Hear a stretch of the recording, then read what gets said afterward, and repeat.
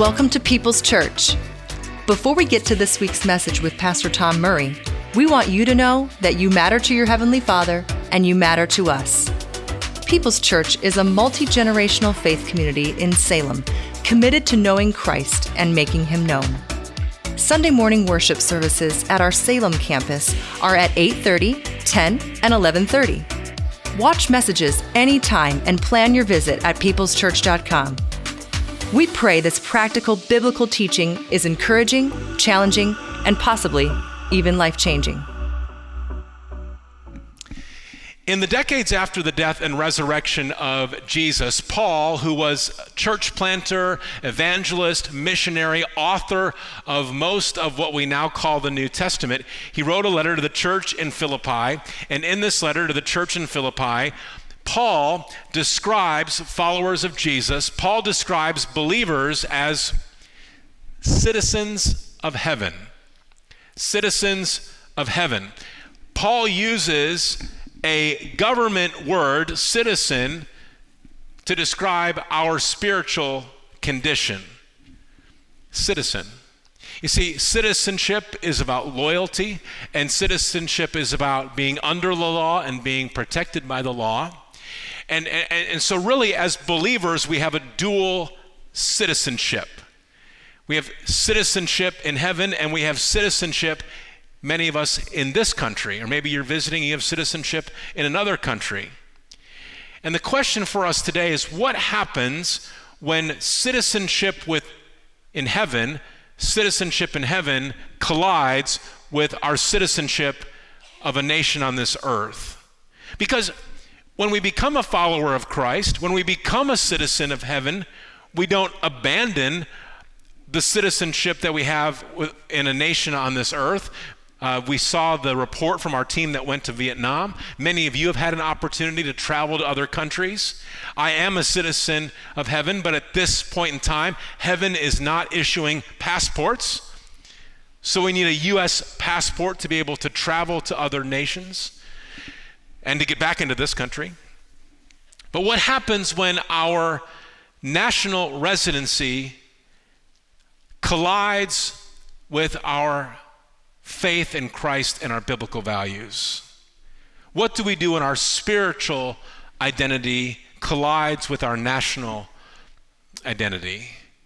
We're starting a short 2-part series this Sunday and next Sunday called Change. And the subheading would be bringing meaningful change to a culture that is drifting from God.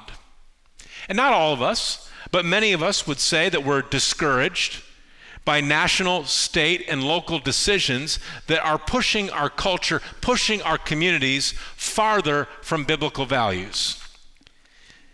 As we begin to talk about this today, there's a sermon that I found that may help us, and I want to read a few excerpts from this sermon. If you're thinking, wow, this is really a good sermon, I would like to find the YouTube video, or I'd like to find the podcast.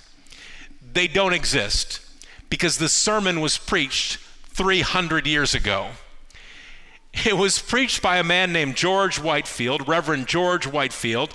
He was an evangelist that traveled the colonies of what is now the United States of America before we were an independent nation.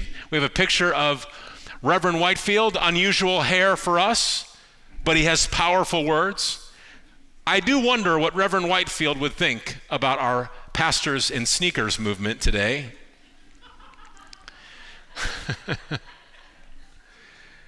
From a sermon called The Necessity and Benefits of Religious Society, I'm going to do my best to bring the message of Reverend Whitefield to life. He preached nearly 300 years ago, "Let us consider ourselves as Christians as having this natural veil in some measure taken off from our eyes by assistance of God's Holy Spirit, and so enabled to see what He requires of us.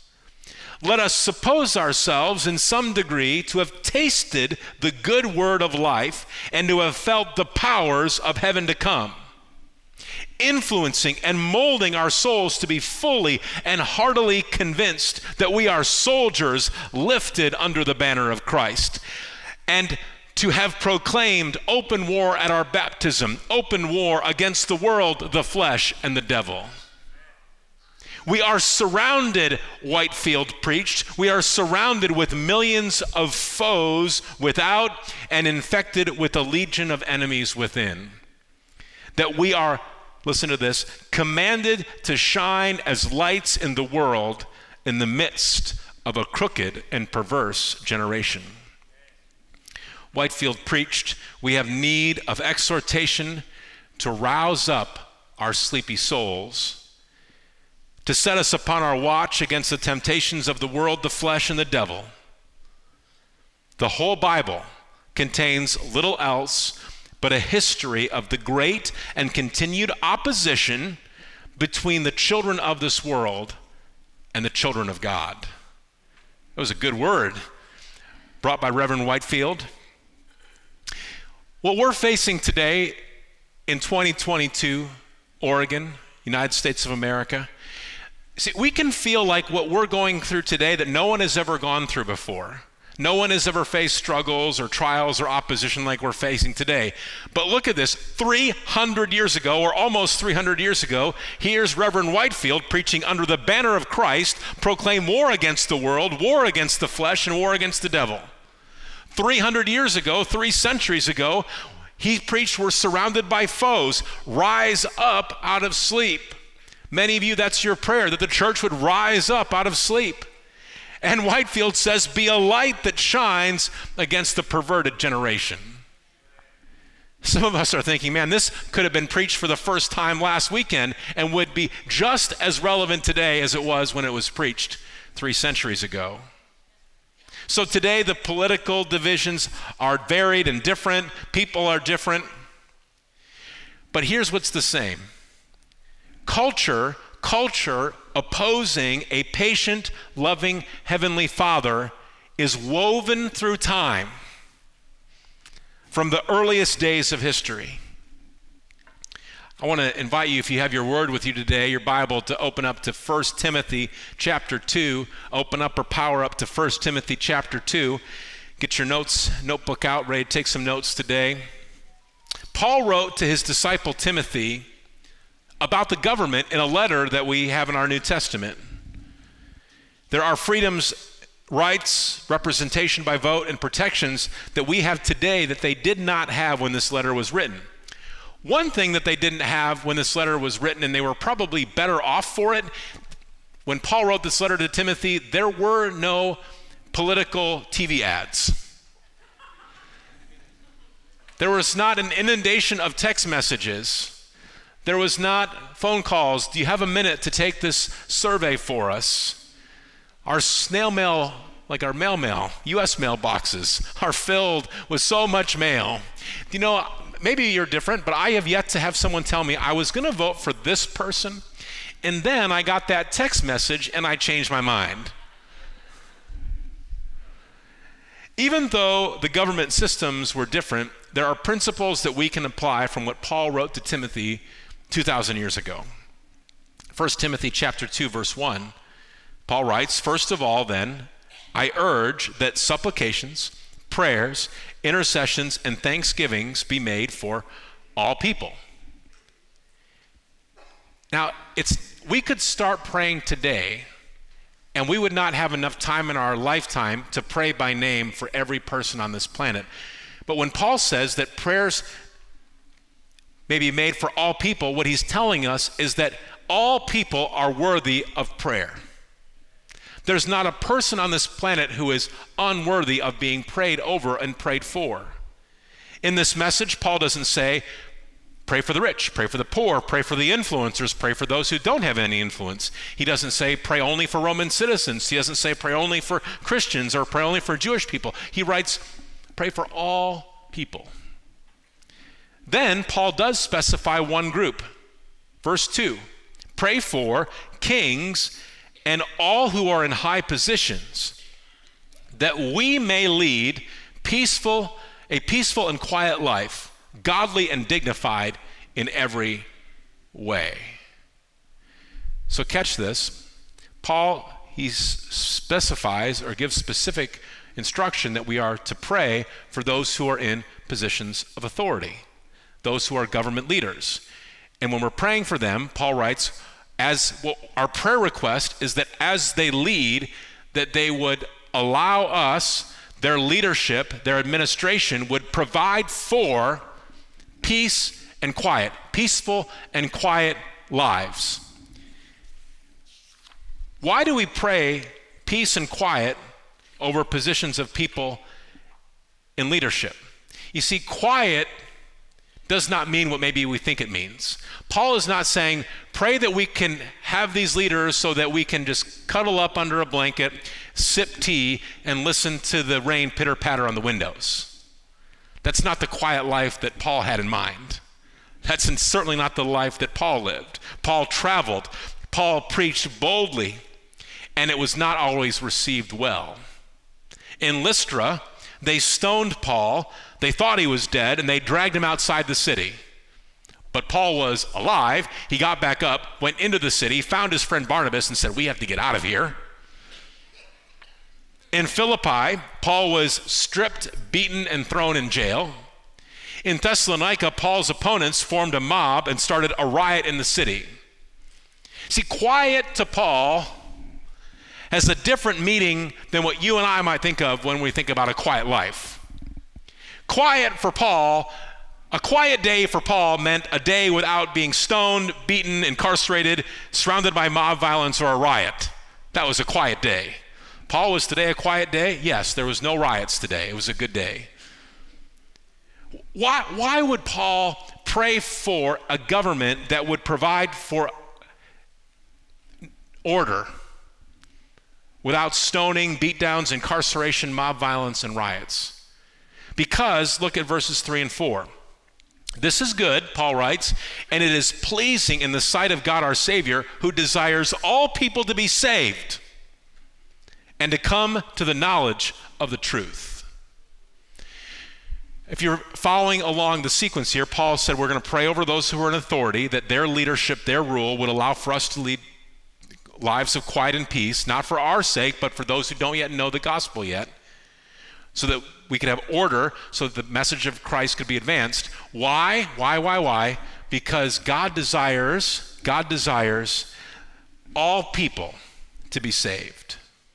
See, for Paul, the primary objective is always advancing the message of truth. The primary objective is always advancing the message of salvation, restored relationship with the Father through the Son, Jesus Christ.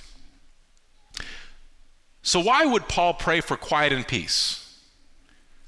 Well, it's a lot more difficult to share the message of Jesus during stoning, beatdowns, incarceration, mob violence, and riots. So he's saying if we could just have order, then we have an open channel to share the message. For Paul, quiet is an environment where authorities provide order so that the gospel can be preached and shared.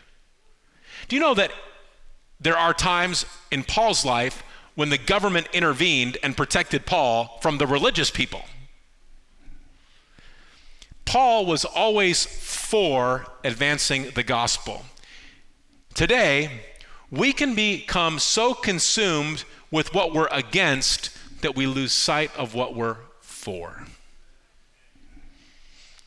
We can become so consumed with what we're against that we lose sight of what we are for. And here in 2022, there's a lot we can be against.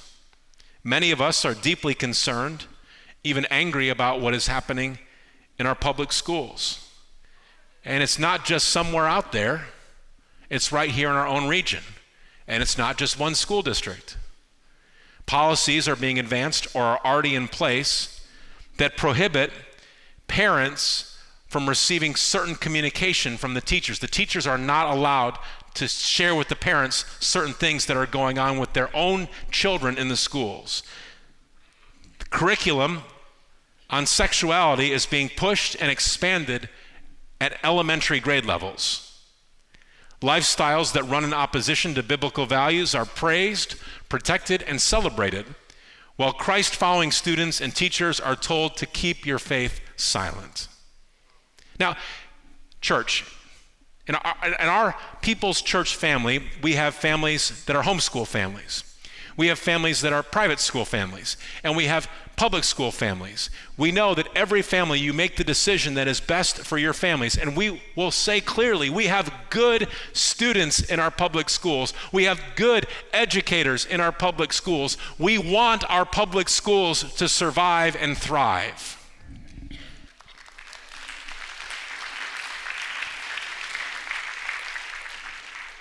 And there are a lot of outside voices that are out there.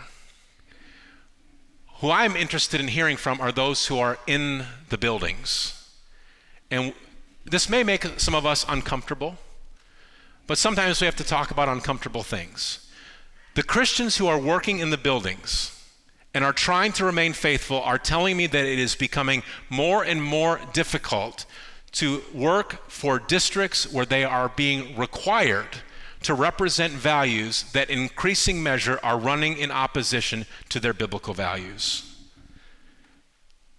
An election is underway in Oregon, a U.S. Senate seat, U.S. representative seats, state representatives, state senators, these are all on the ballot, and no one is telling you how to vote. That is a decision that you make.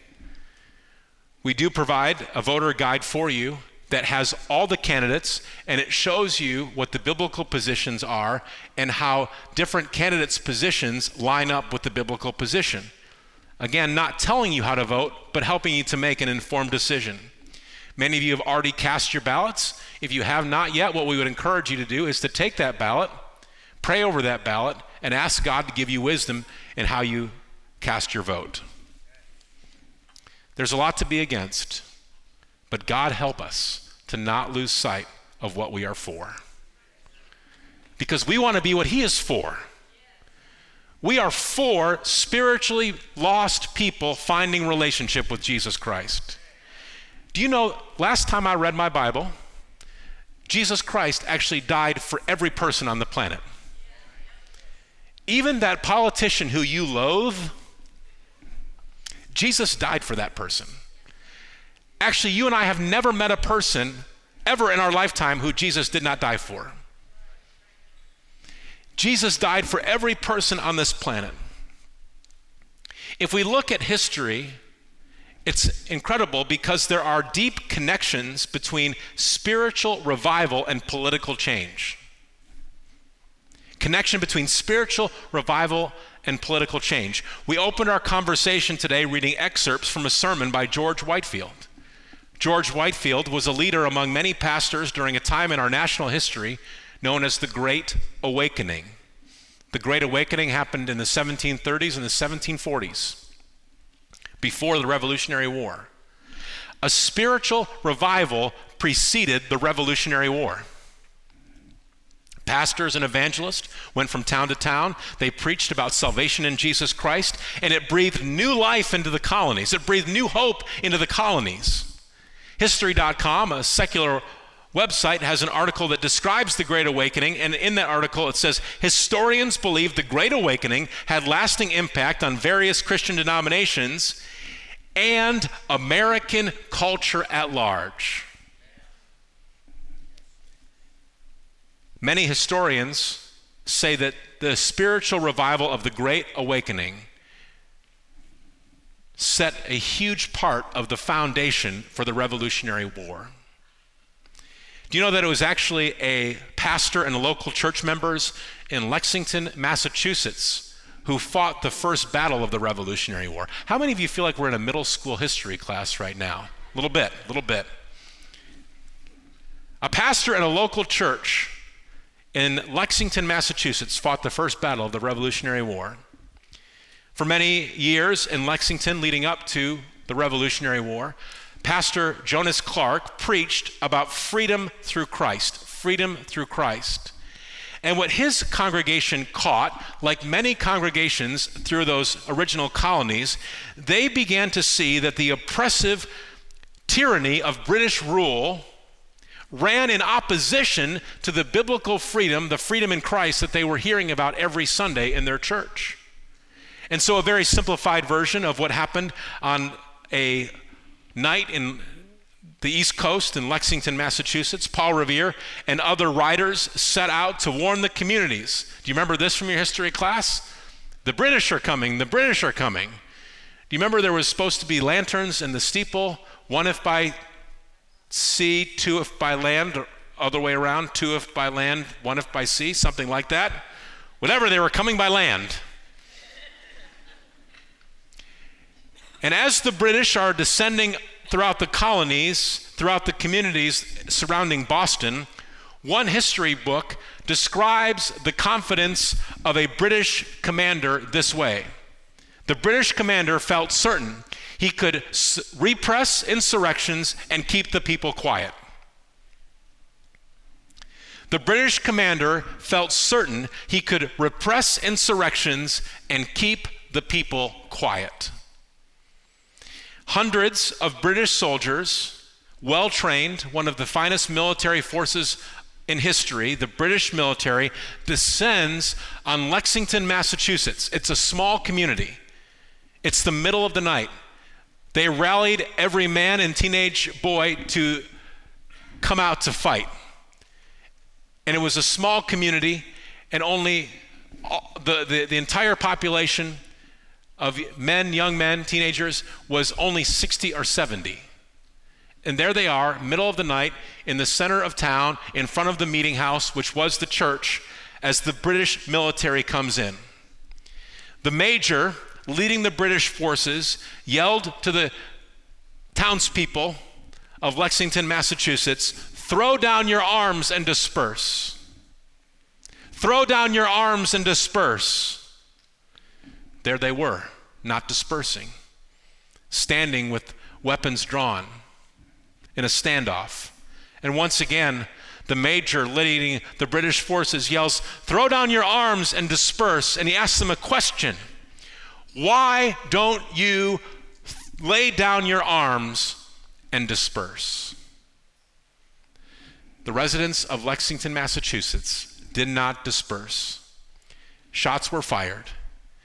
And in the early hours, the dark hours of the morning, on that night in the late 1700s, several men from Lexington, Massachusetts died. It was a short battle. The Americans lost. But we know the rest of the story. And America, what is now the United States of America, would win freedom by winning the Revolutionary War. What we're facing today is not equal to the Revolutionary War. However, we can find strength when we look at the boldness of these people. 200 plus years later, there are still versions of what are very similar to throw down your arms and disperse. Why don't you just lay down your arms and disperse? Some have the confidence that they can just hold down and keep the Christians quiet. Those who stand for what is against the Bible would like you to stand down and disperse. Just go away quietly. Go to your church. Stay out of this. But what we're seeing in school board meetings, city council meetings, county board meetings, believers are taking a stand. No, we will not stand down and quietly disperse.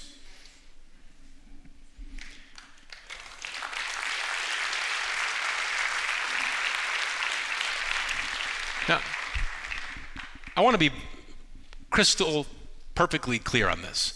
No one is suggesting, no one is advocating for, no one is even inferring violence. That's not the point. In fact, it is very much the opposite. Believers, we have legal, peaceful channels in this country to speak up, to advocate, to call out, to oppose, and even to run for political office. Yes, there are ways that we can react to what's happening, and we can say, not on my watch. At the same time, we have to guard our hearts from becoming so consumed with what we're against that we lose sight of what we're for. A pastor, mentor, friend of mine recently said in a conversation that there are many Christians who need to stop getting their theology from cable news. We are for lost people finding hope in Jesus Christ. We pray for a way forward, a way of order that we can share the message of Jesus openly, without opposition. The Great Awakening preceded the Revolutionary War. Spiritual revival preceded political change, and the outcome was long-lasting, is still long-lasting in this country. Here's what I want you to hear today. Political change without spiritual revival will likely be short-lived. Political change without spiritual revival will likely be short-lived. And if you want one more moment to feel like you're in your middle school history class, I have a different historical event to talk about that had a very different outcome, a different long-term outcome. And I'm talking about prohibition. Prohibition was a constitutional law that banned producing, importing, transporting, and selling alcohol. We're not bringing this up today to make a case for or against prohibition. What I do want to point out is that the case was made from biblical arguments that alcohol should be banned in this nation. Now, not every pastor, not every Christian politician was for prohibition, but those who were for prohibition, they succeeded. Here's what one pastor wrote: "In the name of God and humanity, we make our appeal, knowing as we do that the sale of intoxicating liquors is the parent of every misery, prolific of all woe in this life, desolating families, the chief incentive to crime. We, the mothers, wives, and daughters representing the moral and religious sentiment of our town, to save the loved members of our households from the temptation of strong drink, from acquiring an appetite for it, and to rescue, if possible, those that have already acquired it, earnestly request that you will pledge yourself to cease the traffic here in these drinks forthwith and forever. We also add the hope that you will abolish your gambling tables." Oh, by the way, Reverend Lester Williams. Christians in the early 1900s argued for prohibition with arguments based on the way that the Old Testament translates words for alcohol. Christians argued for prohibition based on the proverb that calls wine a mocker. Christians argued for prohibition even using the Old Testament Nazirite vow as a model for abstinence. And in January of 1919, a constitutional amendment succeeds, making the production, transport, and sale of alcohol illegal. Here's why we're talking about this here today. We might be tempted to convince ourselves if we could just get a law with enough teeth, we could protect biblical values through the government. I cannot overemphasize what a big deal this was. In 1919, they got a constitutional amendment. That's as strong as it gets. If we could only get a constitutional amendment to cover schools, life in the womb, marriage, and religious freedoms. The problem is that even a constitutional amendment on its own cannot produce heart change. No constitutional amendment on its own can produce a change in the human heart. There was political change, but there was no sweeping spiritual revival. Political change was not backed by heart change. So what happened in the years that followed the constitutional amendment that we call prohibition? Bootlegging, moonshine, speakeasies. If you don't know what those words mean, you can Google and read about them later, or right now. A constitutional amendment did not end America's appetite for alcohol. And eventually in 1933, prohibition was repealed and ended. So here we are today. Again, many, but not all of us, we would desire political change. Yes, Christians often see it as a win when the law of the land lines up with God's law and God's ways. But if we see political victories as the finish line, we miss out on the work that Jesus has commissioned us to do. So what do we do about this? What do we do about this? Yes, God may be giving you a boldness to run for office. God may be giving you a boldness to have a conversation with a school administrator or principal. God may be giving you a boldness because you are the principal and he's saying, stay in the school. God may be giving you a boldness to speak up at a public meeting, to start a petition, or to sign a recall. And also, God may be challenging you to do today what Jesus said to do.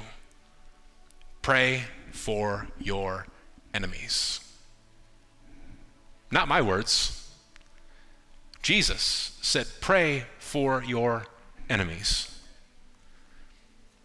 It could be your Heavenly Father is leading you to find and plug into or to even start a ministry that reaches out to students, staff, and teachers with the message of Jesus Christ. Do you remember that Jesus, he also said, the harvest is plentiful, but the workers are few. When we are surrounded by spiritually lost people, there are people who are waiting for someone to tell them that Jesus Christ suffered and died on the cross on their behalf. Perhaps there's a neighbor or coworker who stands for everything that you are against. And when you go for a walk through your neighborhood during this time when we have all the political signs out there, maybe you go out of your way to not go by that neighbor's house. Or maybe if they're in your workplace and you have cubicles, there's someone you have to walk 3 times as far, but you go that far because you don't want to interact with that person who is for everything that you're against. It's possible that today your Heavenly Father is saying, don't do that anymore. And he wants you to actually change your mindset and instead go in the direction of the person that you're trying to avoid. He wants you to intersect and intercept them with friendliness and kindness, to build a relationship so that you might be the ambassador of hope who shares with them the message that will change their life. Do you know we have people in this congregation? And you would say, once upon a time, I was that person. I was that person, and my stances were in contradiction to God's word.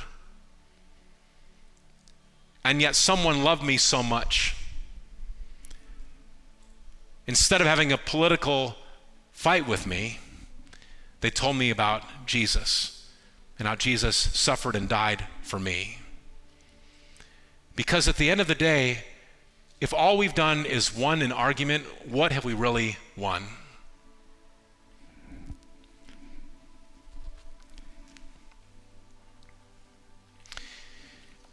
Many of you know that God called me to pastoral ministry about 10 years ago. And before that, I had a 10-year career in working in television news as a journalist. And this was mostly in Wisconsin. And during that time, we were covering a political race. And I remember talking to a campaign manager, one of the strategists, about this one particular race. And I asked the campaign manager, how many people do you think, what percentage of the population do you think that you need to convince from the other side to leave their candidate and vote for your candidate? Like when you're out campaigning, how much of your focus is on the people who are planning to vote for the other person? How many minds do you have to change in order to win this election? And this campaign strategist, this campaign manager said, well, for this particular race, we actually don't believe we need to win anybody who plans to vote for the other candidate. He said, because of the politics of this region, they're already highly in our favor. So in order for us to win this election, all we need to do is rally the base. Have you heard that phrase before? Rally the base. Meaning that all we need to do is to convince the people who already believe the way that we believe to stand up and to participate. In this particular race, the campaign manager strategist, their strategy was that they don't even need to worry about those who are on the other side. Let me just say, this is never how it is as citizens of heaven. We are never called to exclusively rally the base, meaning that we keep an insulated view with those who are only Christians. Jesus, throughout his earthly ministry, crossed cultural, religious barriers. He crossed gender barriers to be the messenger of hope for all time. And it's not any different today. God is calling us to cross lines that other people will not cross. God may be leading you to speak to someone who no one else wants to speak to take a risk, to take a chance, to step out of our holy huddles. And instead of pointing the finger and just getting all worked up about what we're against, remembering what we're for. What we're for. That those who do not yet know the hope of Jesus Christ would learn that Jesus, the Savior of the world, went to the cross on their behalf, was put in a sealed tomb, and 3 days later, the tomb was empty. We pray that this week's message has been practical, encouraging, and challenging. Let us know if you made a first-time commitment or recommitment to following Christ. Visit peopleschurch.com and click Connect to share your decision with us. There is great value in being a part of a Christ-centered, Bible-teaching faith community. If you are looking for a church home, Pastor Tom Murray invites you to People's Church in Salem. Sunday morning and evening worship services, group Bible studies, relevant, engaging activities for kids and youth in safe, secure environments. Watch messages anytime or plan your visit at peopleschurch.com.